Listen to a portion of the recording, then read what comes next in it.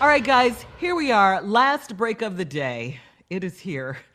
Steve, we're waiting for you to take us home with some of your you know what? closing We've been remarks. talking about it. And I think that one of the most important things we do, since we have this generation, these young people that have gone out in these streets of all nationalities, especially proud of the African American youth who have taken up the challenge of protest for racial justice and equality and to end this police brutality that's been happening to us since we got here. I want to encourage them, along with the non-African Americans who have joined in for this cause that has made us feel quite hopeful that finally we have some people who are starting to get a sense of what we're talking about and what's been happening. But I want to encourage you all to take this same fervor that you have for protests, take this same anger, take this same energy, and take it to the polls. Take it in your primaries, take it in your voting for judges, DAs, take it to voting for commissioners, for assessments, for the bills in your community. Fill out your 2020 census. I'm telling you, man, take this to the November polls and send a clear message that we are sick and tired of being sick and tired, that we have had enough and we're not taking no more. See, now that America is watching them push everybody to the ground, blacks, the elderly, white girls, Latinos, Asians. See, the police now is pushing everybody to the ground. And now that you're seeing it, it's time for us to push back. And the pushback has got to be at the polls.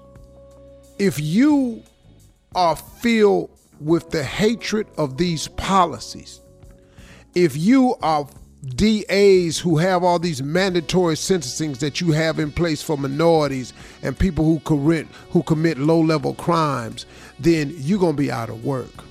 We are going to send a message to those people in D.C. that don't seem to get it. All of you that keep ignoring the president's tweets like it's okay. He can do that. I didn't see it. I didn't know. I'm above that. I don't read tweets. I tweet, but I don't read. How stupid did that sound? Who the hell tweets but don't read tweets? What the hell you tweeting for? You want people to read your tweet?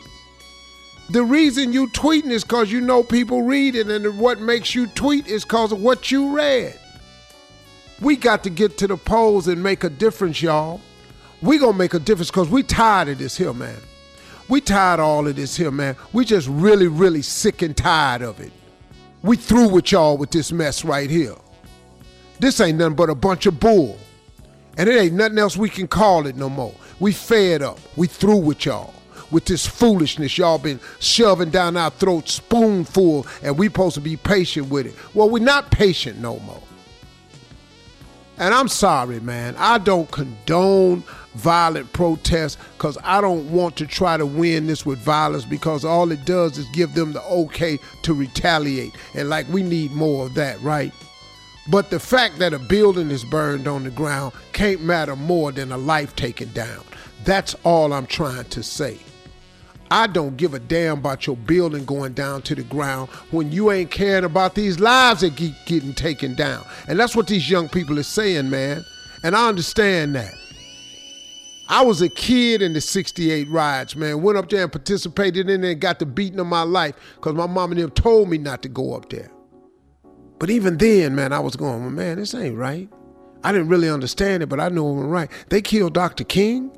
Dr. King was only talking about us holding hands with each other and loving each other and giving each other some rights. Why they kill him? And then I heard an old man say, white folks don't care nothing about us. They not trying to hold our hand. You know who that old man was? He was my father. And I went, damn, hold up. Really?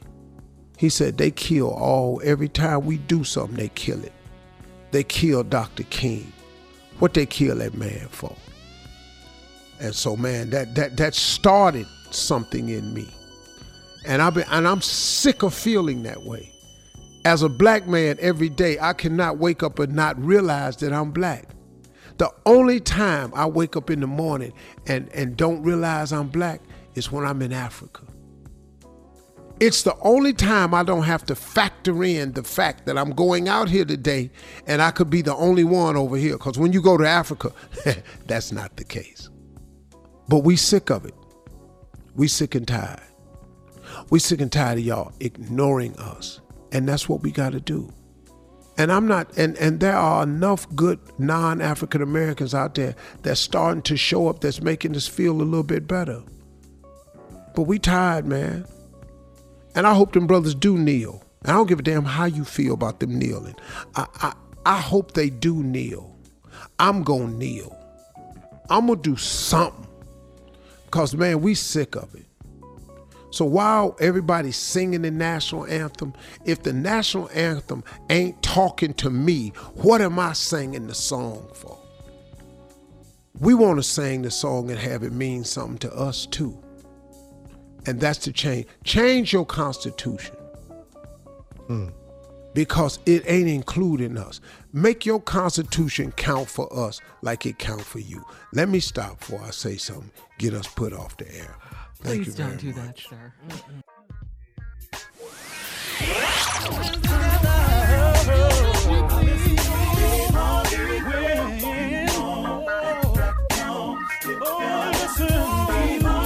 For all Steve Harvey contests, no purchase necessary, void where prohibited. Participants must be legal U.S. residents at least 18 years old unless otherwise stated. For complete contest rules, visit SteveHarveyFM.com. You're listening to the Steve Harvey Morning Show.